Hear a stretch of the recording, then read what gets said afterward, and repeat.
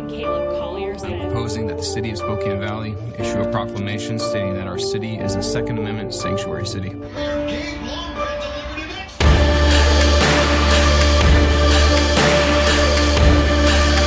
to the fire. Welcome to the fire. Hello, Church and State listeners. It is so good to have you. We are here on day 2 of the ReAwaken America Tour. We are backstage. We have with us some unique, swarthy individuals. I say swarthy because, hey, every once in a while, the kingdom of God will have some people that are tenacious, have a unique ministry. And we've seen the likes of Jim Brewer last night with, he's actually Goat Boy from SNL. Those of you know who Jim Brewer is. Hilarious. We also had Eric Trump. He's not as swarthy as you would think, but the man is swarthy. But the swarthy award, as far as like tenacity, beard, all of that, going into the wilderness, and I'm going to explain that here in a second, goes to my friend Rob Graham. This was sacred to God. This is exactly why I need some action from my people.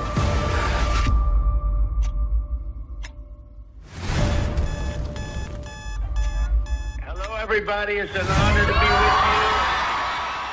you. You do not want to eat synthetic meat. If you can grow a meat in a lab, if you want to go ahead and have Soylent Green on the table, feel free to eat this garbage that Target's trying to throw out. But if you want actual meat that's been freeze-dried, it's been processed by actual human beings, go to griddownchowdown.com. Look, the World Economic Forum has declared a war on red meat. They hate the cows. They hate the cow farts. There is supply chain issues, and for me, you can pry my steak from my cold, dead hands. If you want a meat that's going to last freeze-dried 10 years or more, this is the product you want. I want all of you to go to griddownchowdown.com. Use the promo code Church and State. These are fantastic freeze-dried raw beef. The blood is still in it. You just rehydrate it and add it to your favorite meal, and you are ready to go. And remember, the Holy Word of God tells us, for one person has faith to eat all things, while another who is weak eats only vegetables. That's Romans 14:2. And he is a part of, I want you to tell all of our listeners the name of the website. You know, we're going to show that here in a second. What's the name of the website? It's www.lastfrontierministries.com, and we are located in the interior of Alaska, directly at Denali National Park. That'll put hair on your chest where they're at. So I actually climbed Mount Rainier, but Denali is the highest peak in the United States. A lot of people forget that Alaska is the United States. It's so far away and so big of a country. The landmass is insane. The resources are amazing, but it's so hard to get to. There's a picture we're going to show our listeners. You got to see this. Chris, let me know. Give me a thumbs up when you have the picture of his beard. And the temperature is negative 72. Did you say that? Negative 79 is the lowest that we've ever been in. And this was a day that we were out actually cutting wood for some of the elders. Cutting wood for the elders, and then did you throw like icicles on your face, or was that just the moisture in the air, or you breathing? It was actually from my breath, because in Alaska, we're actually, believe it or not, we're considered a high desert, and especially in the wintertime, whenever it's 79 below. It's very dry. There can be no moisture in the air because it freezes, right? So when you breathe, it just sticks to your beard. It does. Yeah. Did you able to pull up that picture? He's getting it. Okay, because you got to see this. I was telling our Spokane kind of conditions of what happens. Those of you who are tuning in your locals from Spokane, you know this. Spokane weather does this weird thing, this phenomenon in February where it goes down to like negative 25, negative 30. And as a mailman, I was a mailman for many years, so I'm out there in that cold, and there's cold and then there's stupid cold. Stupid cold is once you go negative 20 and beyond, but negative 79, that's insane. So this picture here is what I'm talking about. For our listeners, that's his beard just frozen from him breathing. Anybody who's got to endure that, you're crazy. But people live in this environment, namely Athabascan natives of Alaska. I actually drove the Alcan once, Rob, and saw the conditions of what America has done to our Native Americans. And I say Americans very clearly because they are Americans as well. But and I don't want to get all wokey by just painting this image that we've done so much horrible. We've done a lot of evil. Okay. But as I drove through the Alcan, I actually saw Rob on the road going through there. I actually drove through because there's only one road. Yep. Alaskan native villages where young kids, during the middle of the day, it's freezing cold, doors are open, mattresses on the ground, dogs out, trash. It looks like kids are not even being attended to. And I'm driving through a town thinking, holy cow, it literally looks like the wild, wild west. And I'm thinking it's freezing cold and everybody's like, these doors are wide open. And what I'm hearing from some of the locals is a lot of the parents are they drink a lot and there's a lot of dysfunctionalness. But the reality is, like, my heart was grieved for these people need love and they need the affection of the gospel, of the loving kindness of Jesus Christ. And I didn't know that kind of world existed. And I only paint that picture not for any of you to think that I'm being generalization of the Native American community, because there's some that are very, very organized and well run, but I know Alaska in general needs the gospel, and that's where God has placed you. So share about your ministry to our listeners, because this is exciting. God sends his servants out to the whole earth. So tell us about what you do. Yeah. So. Kind of an overview of Alaska that the listeners need to know about before I kind of tell what we do is to give a little bit of history about Alaska. It's not taught in the schools, obviously. There's so much stuff that's taken out. But, the thing is when Alaska was purchased from Russia, they did what they called like a land settlement act, to where, the Native Americans in Alaska, we work with the Athabascan people. There's a misconception that that everybody up there's an Eskimo. That's not true. There are the Eskimos. There's the Inuit. There's the Tlingit, and we work with the Athabascans. And you've got the Haidas. There's tons of groups up there. But whenever the Native American Alaskans were nomadic people, so they would go. Like in wintertime, they would go and they would have their trap lines that they would, trap for fur so that they can have equity to go trade. They would go, for fish season, they would go whenever the fish were running. For caribou season, they would go, you get the point. And so whenever they switched those groups up and they said, okay, the Eskimos get this area, the Tlingits get this area, the Athabascans get this area, essentially what it did is it caused inner strife between the different, if you will, clans or tribes or people groups. That was the first thing that happened. The second thing that happened is in 1959, whenever Alaska became a state, the government, in its infinite wisdom, thought it was a great idea to go in and take all of these kids out of their homes and send them to boarding schools. So they took these kids out of their homes. Their way of life. Yeah. And not only that, but, talking about the way of life from, school starts in August, it ends in the end of May. So they've just missed hunting season. They missed trapping season, in the spring. They're missing the first fish runs that are starting to run. And so basically what ends up happening is over a period of time, these guys, whenever they come home, especially the males, whenever they come home, their dads kind of look at them going like, you're coming home for the summer, you're eating our food, you're doing that, but you're not contributing anything to the family. Right, you did nothing. Yeah, so, anybody in that era, so like in their 70s, 80s right now, I actually refer to them as a fatherless generation because there was a separation there. Yeah. Then what ended up happening in the boarding schools is they forbid the kids to speak their language. Wow. And since 1959, I don't know the exact numbers, but it's somewhere in the vicinity of 60 languages that are completely extinct now. They don't speak them at all. One of my friends, I'm going to leave out his name, but he was in the boarding school. He was in the bathroom singing one of his Athabascan songs, and the dean or the principal of the school heard him, came in there, and he tried to get him to say, "I won't speak this trash anymore." He wouldn't say it, so they brought in a 5-gallon bucket of ammonia, and they kept dunking his head in it until he said, "I won't speak this trash anymore." As a result of that, it was 50 years before he spoke his language again. And so, and whenever he did, it was actually at a church service, and he just started weeping because he was terrified to speak it, but God was telling him to speak it. Wow. And so there was that. Another one of my friends, very similar story, but instead of a bucket of ammonia, they took a leather sewing needle and they punched it through his tongue until he said, "I won't say." Can I ask this question? Were these boarding schools run under the guise of being like Catholic, or where there was any type of religious influence in these schools? There was. So the school itself was actually run by the government, but there was a bunch of missionaries that that had come up. And from various, whenever they did the Land Settlement Act that I told you about before, they also, very shortly after that, the religious, if you will, the religious groups got together and they said, okay, the Catholics can have this area, the Russian Orthodox can have this area, the Episcopals can have this area, and then essentially the Assemblies of God were like, we're going to go wherever we want to go. And so, primarily the groups of people that I work with in the interior the Episcopal Church was very, very prevalent in there. And so what happened is because all of this abuse was happening, there were missionaries that were helping out in these boarding schools. And as a result, the people just lumped in the missionaries as being bad. Right. Now, I'm not saying that none of them, didn't. I'm sure that there was people who were doing wrong things that were missionaries, but mostly it was the people who were employed by the school. Okay. So then after that, fast forward, and again, given the history of Alaska, right after, you look at the 60s and early 70s, what was going on at that time? Vietnam War. Right? So in my opinion, people will say this is a conspiracy, but I don't care. I look at the statistics. I've yet to meet an Alaskan male who is of the Vietnam era that did not go to Vietnam. I firmly believe that the government looked at them as expendable.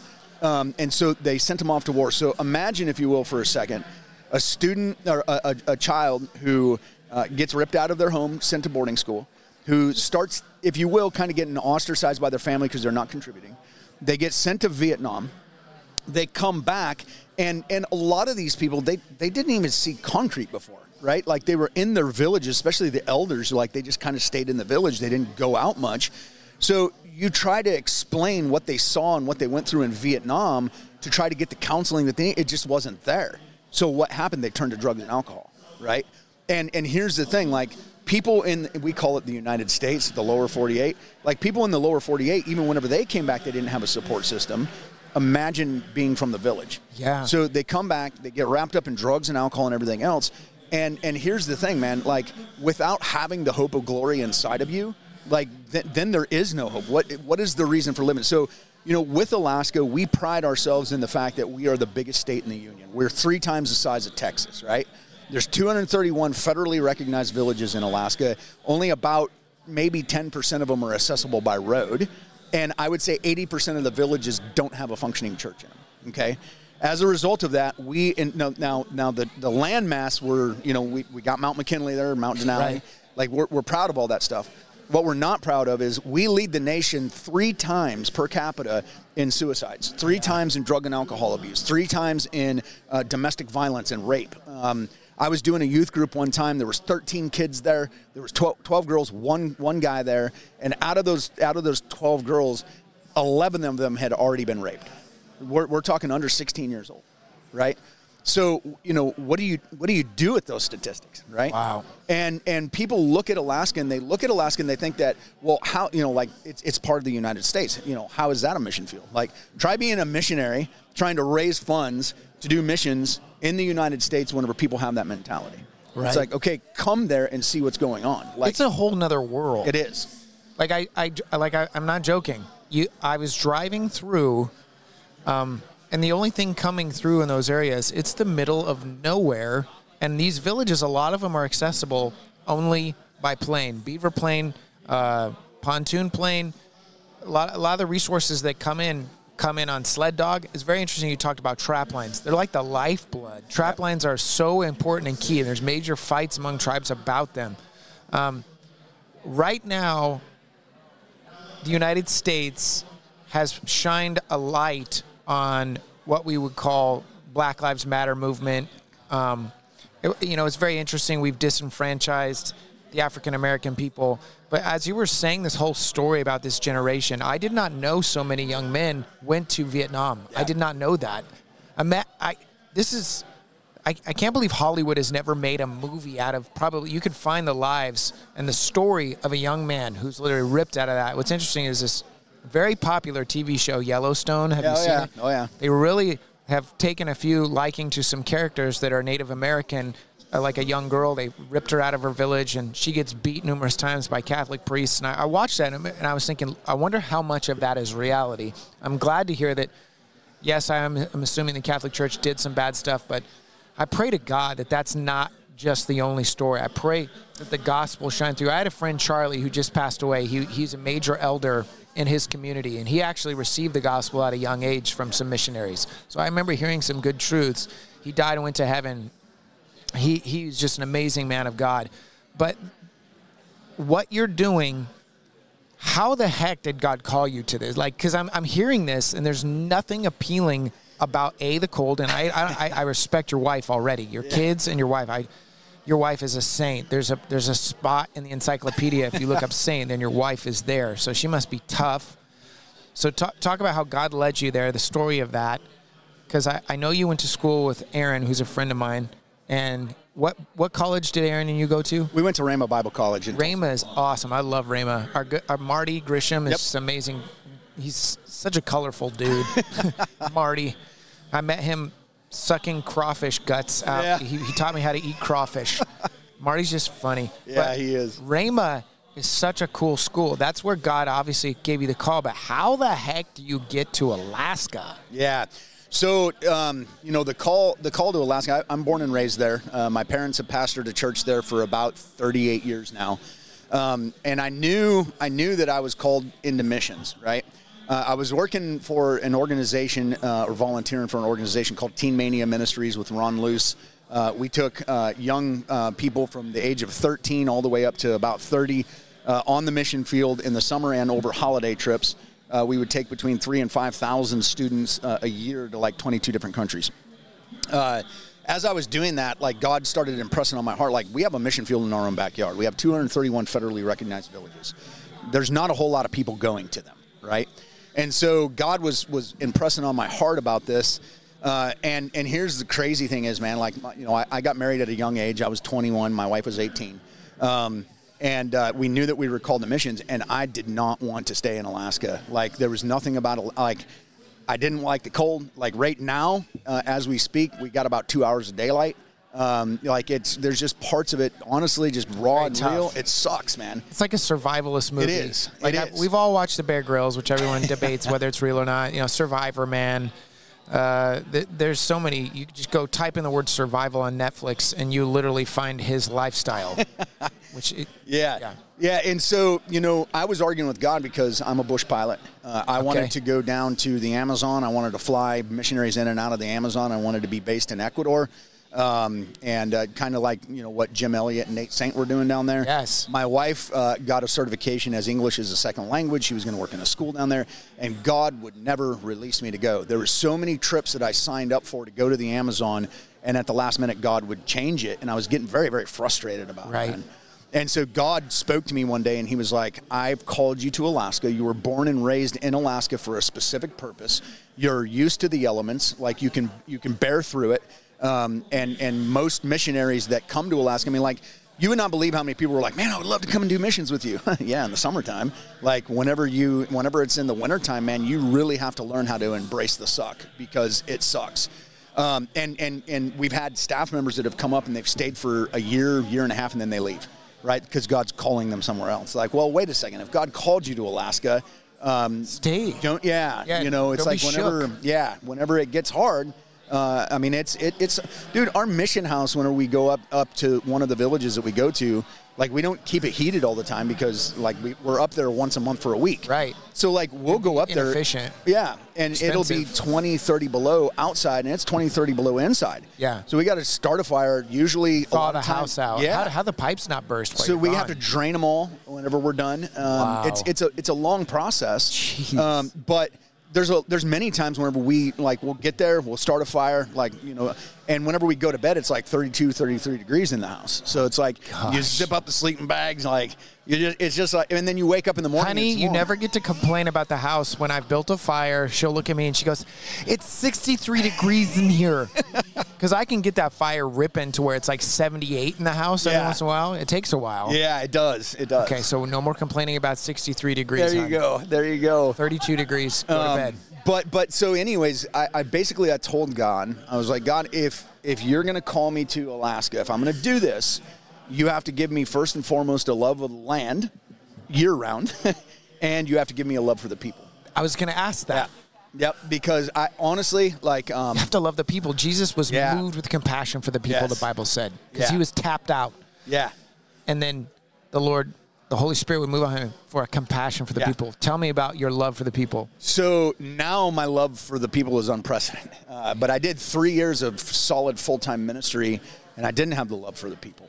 But I knew what God had called me to do, and I kept on, like, there was times where I would sit up there in the village, literally crying, because I'm like, God, like, I don't want to be here. Like, this is my Nineveh. I don't want to be here.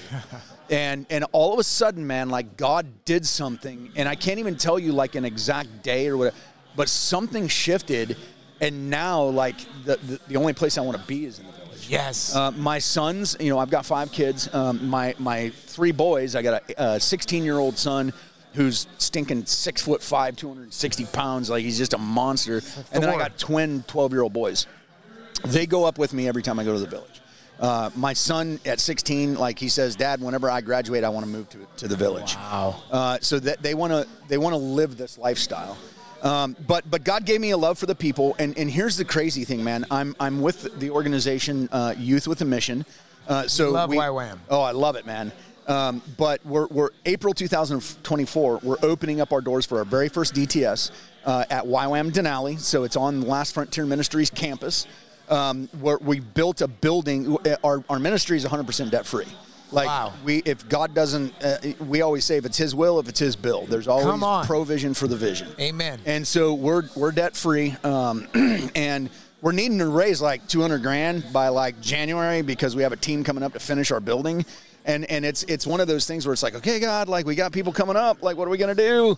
And right before I came down here, man, we got a call from a businessman in Texas. He's like, put me down for $50,000. Come on. And so it's like God brings it in, right? He brings it in. Same thing with our airplane. Like, we were trying to figure out in our own mind how to get our airplane. Whenever we finally let go and let God, the airplane came. Like, same thing, like, whenever we were building our facility, like, we had enough money for rebar, for foam insulation, PEX tubing, for the floor for our shop, right? And we were building a 3-bay shop because we got buses and boats and all that kind of stuff. We don't have time to work on them in the summertime. In the wintertime, it's 40 below. We ain't going to work on them in the wintertime. Well, we literally had that money. We had a team scheduled. They came up, and it's time to pour the concrete. We have no money. Wow. And God said, order the concrete. And I'm like, but I have no money. He's like, order the concrete. I'm like, but I have no money. He's like, just order the concrete. So I call up the local concrete guy. I'm like, hey, dude, I need to order, $10,000 worth of concrete. He's like, he knows me. He's like, do you got the money? I'm like, just bring the concrete, dude. Oh, wow. And so it's crazy, man. One truck after another comes.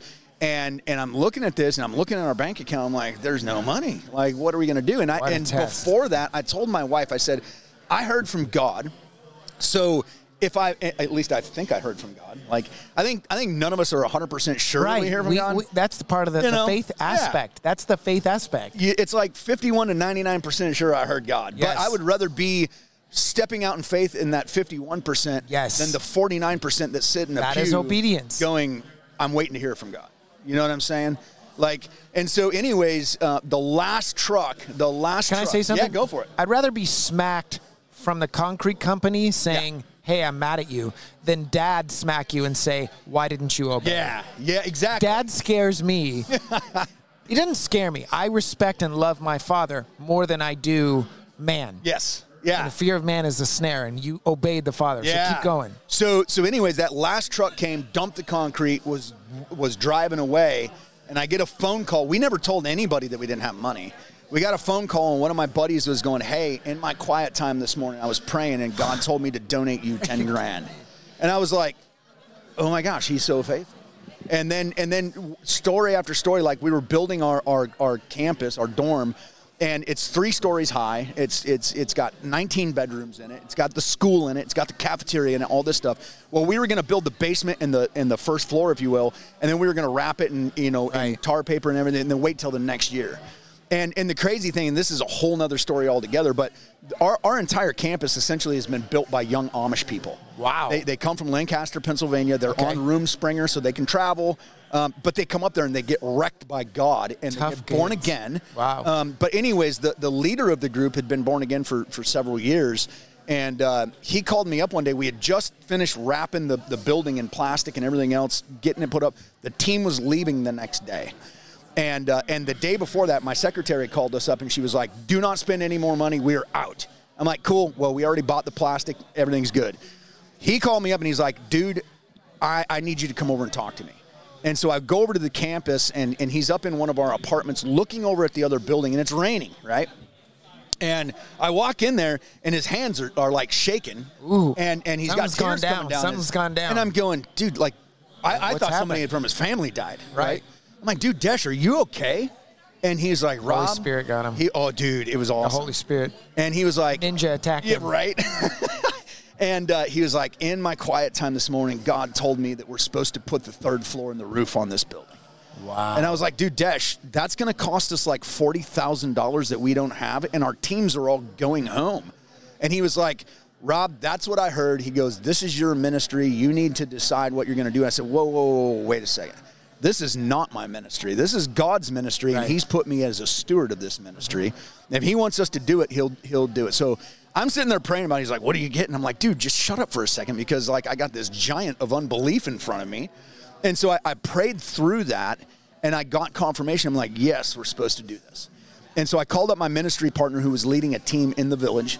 I'm like, dude, Sam, like, this is what we got going on, yada, yada, yada. And he's like, well, if you guys feel like, and I said, no, dude, I need to hear from you. Hold up one second, because what we're going to do is I'm going to say the website. Those of you who are ACN terrestrial radio listeners, you can go to his website, Wilderness Ministries. Last Frontier Ministries. Last Frontier. I don't know what I'm saying that for. lastfrontierministries.com. And then those of you who want to continue to listen, we're going to continue on rumble.com. Church and State 1776 is our handle. Also, facebook.com, Church and State 1776. Follow us. Hear the rest of this. Those of you who are listening to terrestrial radio, it's such a privilege to have you. Our ACN listeners, they listen to the likes of Dr. Dobson, Chuck Missler.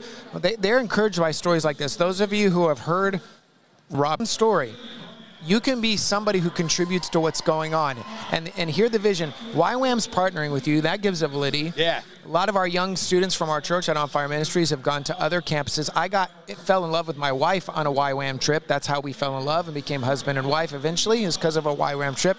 So thank you so much for being on the show. Absolutely. Those of you who want to continue to hear, we'll be on for the remainder of the interview. So God bless. Thank you for being on Church and State.